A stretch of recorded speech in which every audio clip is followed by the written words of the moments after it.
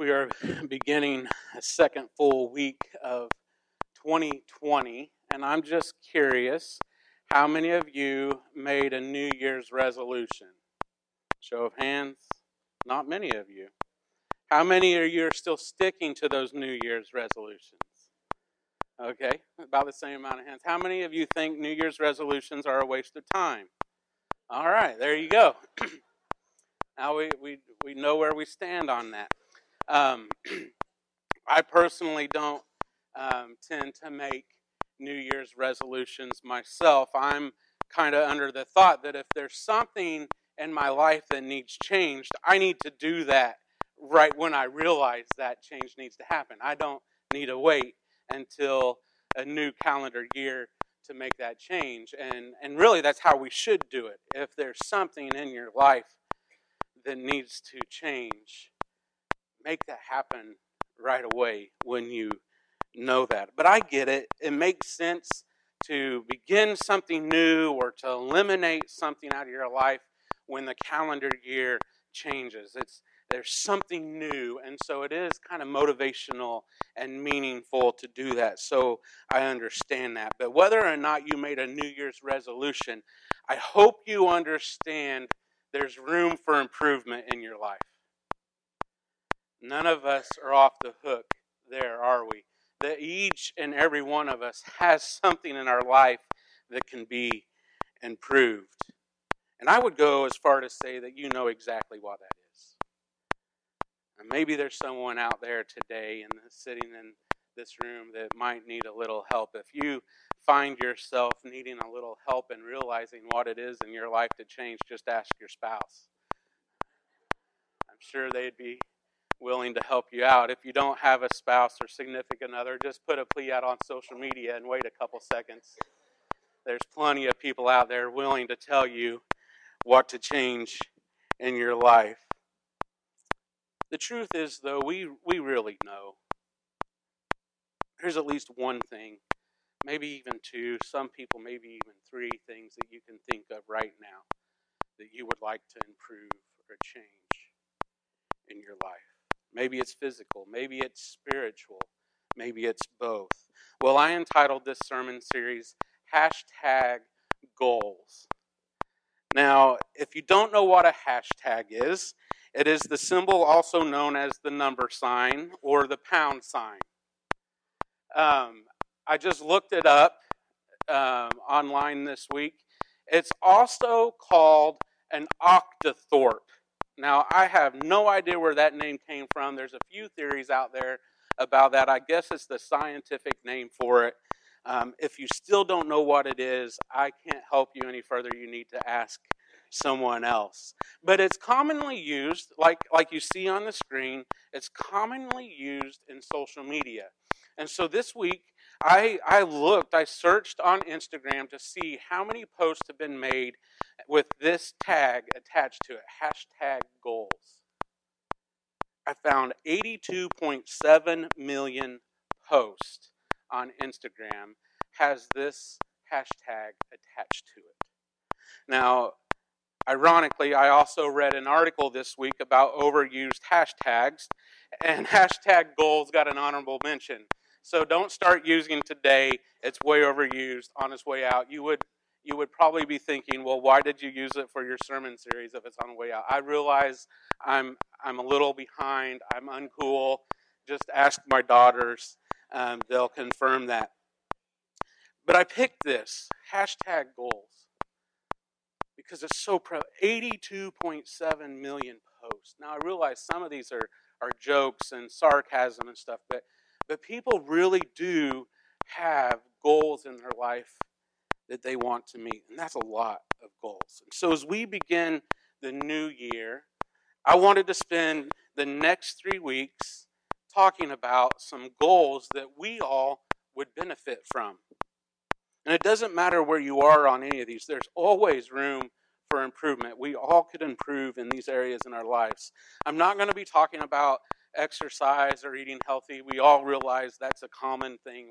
Those are good things that we all need to be striving for. I'm going to just stick to spiritual goals, which makes sense, right? Because we're in church. And so we're going to be talking about some spiritual goals for us to meet.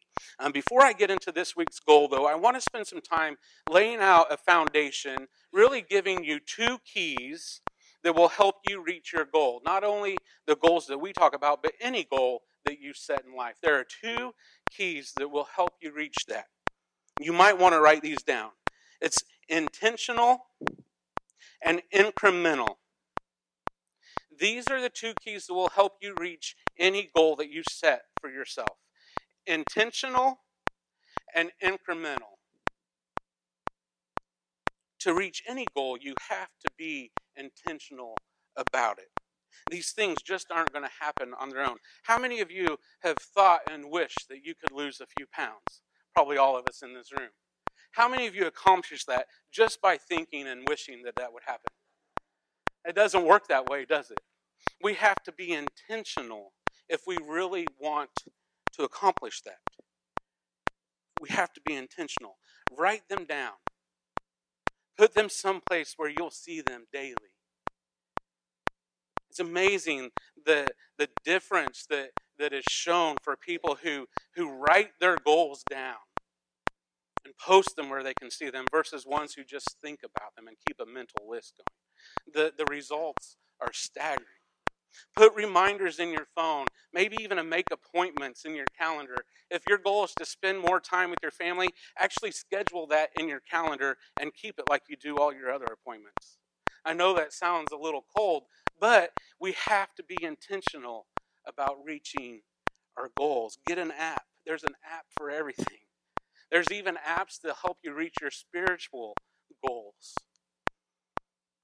Use technology to your advantage. Be intentional. Make a plan, and then start chipping away at it. So the first key to reaching your goal is intentional. The second key is incremental. We have the tendency to see where we want to be and to just go all in and make huge wholesale changes in our lives and try to reach that as quickly as we possibly can. Typically what happens is we get frustrated and we give up. This is why so many people fail. They try to do too much too quickly. They want to start exercising more, so what do? They go out and buy a gym membership, and then they start setting their alarm clock for 5 a.m., and for the first week, they get up at 5 a.m. every morning to go to the gym, and they do too much. They don't ease themselves into an exercise regimen. They do too much. They push themselves too hard, and they're sore, and sometimes they even injure themselves, and it's good for the first week, but what happens the second week? I remember doing something like this once. I was determined to begin exercising more. This is a common goal that I set, that I struggle with. But I remember, it must have been New Year's. I don't remember the time of year, but I remembered I'm going to start exercising more. And luckily, I didn't have to go out and buy a gym membership. We lived in a townhome facility that had a clubhouse. And in the clubhouse was this nice workout room, a weight room. And so I decided I was going to go up there and exercise. And I went up and I got on the elliptical and did 3 miles on the elliptical. My legs buckled when I got off of that thing because I wasn't used to that kind of exercise. I actually had to sit down in the clubhouse for about 30 minutes before I got my legs under me. I actually thought I was going to have to call my wife, Marla, to come pick me up at the clubhouse. And we only lived just a block away from it. The best way to reach your goal is to do it incrementally. The cliche, how you eat an elephant, comes into play here. I mean, how do you eat an elephant? 1 bite at a time, right? Incrementally. And so don't forget these 2 keys when we talk about goals. And when you try to reach your goals, be intentional and be incremental. Now, let's look at our goal for today. The first goal I want to challenge you with is to grow more. And not just grow more in general, but specifically in a certain area. The Apostle Peter actually talks about growing. He challenges the early Christians, the first century Christians, to grow in their knowledge of God and of Jesus. Look at how he starts his second letter, 2 Peter chapter 1, verse 2, it says, "May God give you more and more grace and peace as you grow in your knowledge of God and Jesus our Lord." It's interesting that the word there is "as you grow." It's kind of assumed that it's natural for Christians to grow. As you grow, may God give you more grace and peace as you go about that. That's the goal that's set out for the early Christians. And Peter really challenges us with it as well, to grow more in our knowledge of God and of Jesus. This is a lifelong endeavor. We will never reach this to completion. It's continual. To continue to grow in our knowledge of God and of Jesus. Sometimes it feels like the more we try to know and the more we try to understand, the more confused we get. The more you dig into God's Word and the deeper you get into God's Word, you end up discovering all the things you don't know, and it becomes overwhelming. This is a huge challenge, and like I said, it's a lifelong challenge. I'll never forget the time I was standing in one of my professor's office at Johnson University, and we were looking at some scripture together. We had read it, we were talking about it, we were studying it. Just so happened this professor was an elder at this church at that time, and many of you probably will remember who I'm talking about, Jim Chesser. Jim knew the Bible better than anyone I have ever met. He knew the Bible forward and backward. He could pull scriptures from memory, tell you where they were, recite them to you word for word. He knew the Word of God. And as we stood there in his office, I saw him discover something new. And it was amazing. And I stood there amazed and inspired to realize that this lifelong endeavor of growing in our knowledge of God and Jesus will never end. It was a reminder to me that this is a lifelong endeavor. Peter challenges the early Christians this way, to grow in their knowledge of God and of Jesus. And Peter goes on to talk about what this looks like. Actually, the rest of chapter 1, if you read that on your own this week, you will see what this looks like. He says, add to your faith moral excellence, and then add knowledge, and then add self-control, and then patience, endurance, and then godliness, and then brotherly affection, and then last of all, love for everyone. This is how we grow in our faith and how we develop. And then he goes on to say this in chapter 1, verses 8 and 9. He says, the more you grow like this is growth. The more you grow like this, the more productive and useful you will be in your knowledge of our Lord Jesus Christ. When you grow like this and you develop like this, you produce fruit, you become useful to the kingdom. He goes on to say, but those who fail to develop in this way are short-sighted or blind, forgetting that they have been cleansed from their old sins. This is the first glimpse that we see of what happens when we don't grow, when we stay where we are. We lose sight. We forget what God has done for us. We forget that He has forgiven us. This really can happen too. Some of you know it. Maybe some of you have experienced this before, where you've struggled really knowing if God truly forgave you or not. You struggle with the guilt and shame of a sin that happened long ago, and at one time you knew God forgiven, but all of a sudden it's back in your life and you wonder, really, did He forgive you? You forget that God forgave you long ago. And my guess is to say, when you have those moments of those feelings, those experiences of wondering if God truly forgave you or not, you're not growing. You're stagnant. The Bible says that God has cast our sin into the deepest ocean. The Bible says that He has removed our sin as far as the east is from the west, that He will no longer remember our sins. But when we're not growing, when we're not developing our faith and our knowledge of Him, we begin to question that. And Peter tells us why. We're not growing. When we don't grow and develop in our faith and our knowledge, we lose sight of the things that God has done for us, and we struggle.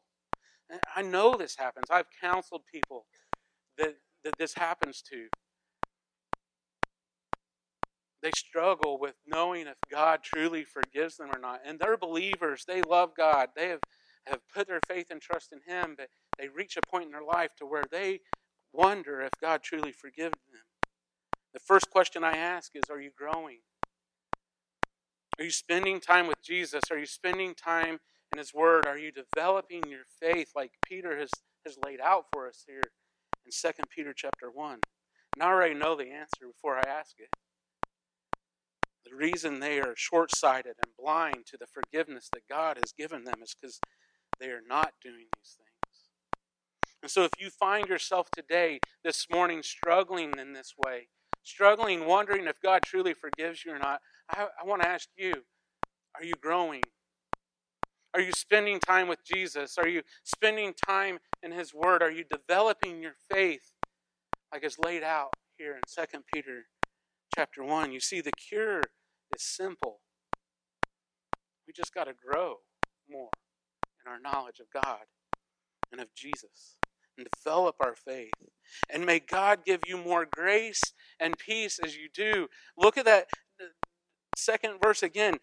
May God give you more and more grace and peace as you grow in your knowledge of God and Jesus our Lord. This is how Peter opens his letter.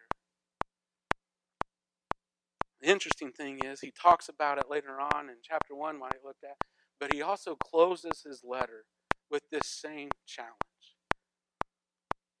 Look at what he says in 2 Peter 3, verses 17 and 18. This is the last two verses of this book.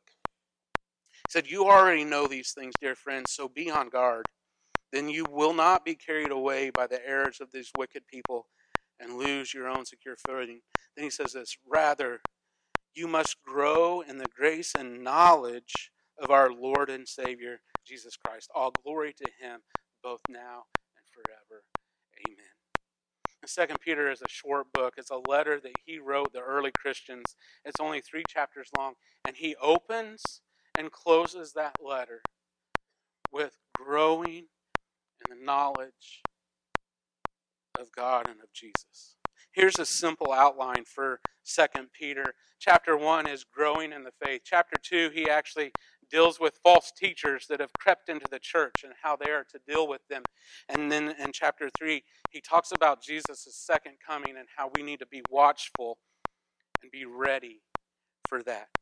But in all of this, and all of these things, he opens and closes with a plea to grow more in their knowledge. And this closing plea is more serious than the opening one. He's like, you must grow this way. You must do this. He actually goes on to give us a second glimpse of what happens when we don't do this. He says, if you don't grow, you run the risk of being fooled and carried away by wicked people. And that's a point back to the false teachers that he talked about in chapter 2. You see, if we are not growing in our knowledge of God and Jesus, we put ourselves at risk to be fooled and to be carried away by heresy and false teachers.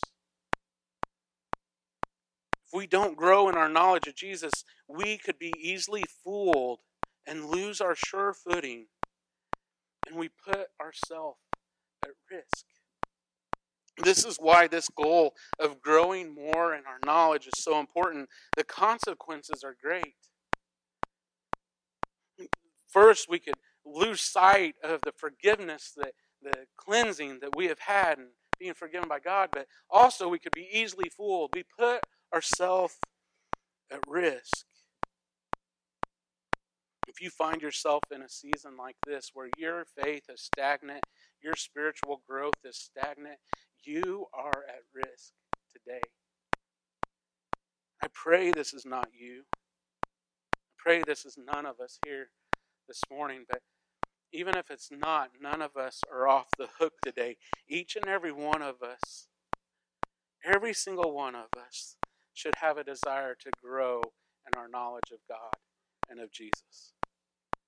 It doesn't matter where you land on the spectrum of maturity.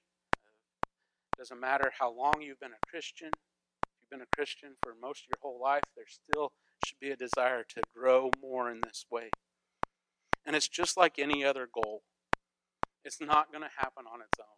It's not going to happen just because we think about it. It's not going to happen because we wish it will happen. We must be intentional and incremental with reaching this goal. And I know it sounds cliche, but the best way to grow in your knowledge of God and of Jesus is by getting into the Word of God. If growing more in our knowledge of Jesus is our goal, and if the best way for us to do that is to getting into the Word of God, the question then becomes, how do I do that intentionally? How do I do that incrementally? Because these are the two keys in reaching our goals. I know that when we talk about spending time in God's Word and reading the Bible, there's all kinds of questions that come up. There's concerns that come up. Maybe you have tried this before and you got overwhelmed. You didn't understand what you were reading and you got discouraged. Maybe you were reading a version that just didn't make sense. The wording was crazy and you couldn't really even just understand the sentence structure. Maybe you started in the Old Testament and you did fine until you got to Leviticus, and then it's like, oh man, I don't even know what's going on, and you gave it up. Maybe you decided, I'm going to read through the Bible in a year, and then you got busy and you lost track of a few days, and then all of a sudden it's a few weeks and you're a month behind, and you think, oh, I'll never catch up. I'll just wait till next January. Questions like, where do I begin? What version of the Bible do I use? How much do I read at a time? How do I understand what I'm reading? All these things come up. I realize that. And I want you to know we're here to help you with those things. But remember the two keys: intentional and incremental. I want to encourage you just to be intentional, to set aside a little bit of time each day to spend in God's Word and just read a little bit and then think about what you read. Maybe you decide to do it right when you wake up. Maybe you decide to do it at your lunchtime. Maybe you decide to do it before you go to bed. Pick a time that works best for you. There's also apps that can help you with this. The YouVersion Bible app is so good. There's actually Bible reading plans that are topical. You can pick a topic that maybe you're dealing with, and you'll be reading scriptures that deal with that. There's different time frames you can choose. It doesn't have to be a whole year-long reading plan. There's all kinds of stuff. Use technology to help you. And pick a version that's easy to understand. The New Living Translation is what we commonly use around here. That's what the version of the Bible actually is provided for you in the seats. And it's really easily accessible.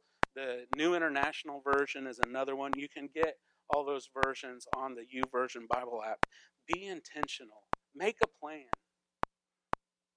But also be incremental. Don't set a goal too big. You don't have to decide to read through the Bible in a year or read through the New Testament in a month. Those are some reading plans that are out there. Just maybe choose to read a chapter a day. Maybe you choose to read a chapter of Proverbs throughout a month. Maybe you decide to pick a small book like 2 Peter, like we're talking about today, and you decide, I'm going to read that every day for 1 month. I guarantee you, if you do that, your life will be changed. You will know more about 2 Peter and what he calls for Christians to do than anyone else. Do it at a pace that you can handle. Reading through 2 Peter would only take probably 10 to 12 minutes a day. Be incremental. Really, there's no right or wrong way to do this. The point is to be intentional, make a plan, a simple plan, and then start chipping away at it. And here's the cool thing about all this. The results are very tangible. I promise you, if you do this, you will see your life improve. I promise you that if you do this, your life will change. It's interesting. I came across this study just this week. I'd already kind of put this message together, and then this popped up on a video in my news feed on Facebook, and it just fits so perfect. Some of you may have seen it. I've seen it posted quite a few times in just the past couple days. There's actually a study done by the Center for Bible Engagement. And they did a study to look at how many times people actually engage with the Bible each week and how that changed their life. The study was astounding. They found that people who engaged with the Bible one time a week had no significant change in their life. And that could be just coming to church and reading a few verses on the screen or cracking open the Bible in the seats provided there and reading a little bit of it. There's no significant change in anyone's life. The same was true for those who engaged the Bible 2 times a week. Really no significant impact on their life, no change in behavior. Then there were those who engaged the Bible 3 times a week. And there was a little blip on the map. There was a little difference in those people's lives that engaged with the Bible 3 times a week. This is where the study got amazing. For those who engaged with the Bible 4 times a week, it was off the charts, the change in their lives. The impact that it had in people's lives and the change in their behavior. Here's what they found. For people who read and engaged with the Bible 4 times a week, the feeling of loneliness dropped 30%. Anger issues dropped 32%. Bitterness dropped 40%. Alcoholism dropped 57%. Feeling spiritually stagnant dropped 60%. Viewing pornography dropped 61%. That is life-changing. And that's not all. They found all these negatives that dropped. They also found these positive results that increased. They also found sharing your faith. For people who read the Bible or engaged the Bible 4 times a week, sharing your faith with someone jumped 200%. Making disciples jumped 230%. Memorizing Scripture jumped 407%. The results are astounding. They prove the power of God's Word. We know the Bible is alive and powerful. We talk about it, we read Scriptures about it. We know that the Bible is life-changing. We know these things, and most of us are living our lives without tapping into this power. We're living our lives like we can handle it on our own. And then we question God, why aren't you dealing with my addictions? Why aren't you dealing with my loneliness? Why aren't you dealing with my rage? We have this tool right there for us to tap into to help us with those things. And so as we move into the new year, I challenge you to set a goal to grow more in your knowledge of God and Jesus. That's the best way for you to experience life change this year. Let's be intentional about it. Let's be incremental about it and not try to do too much out of the gate. Hashtag goals. Grow more in your knowledge of God and of Jesus. Let's stand.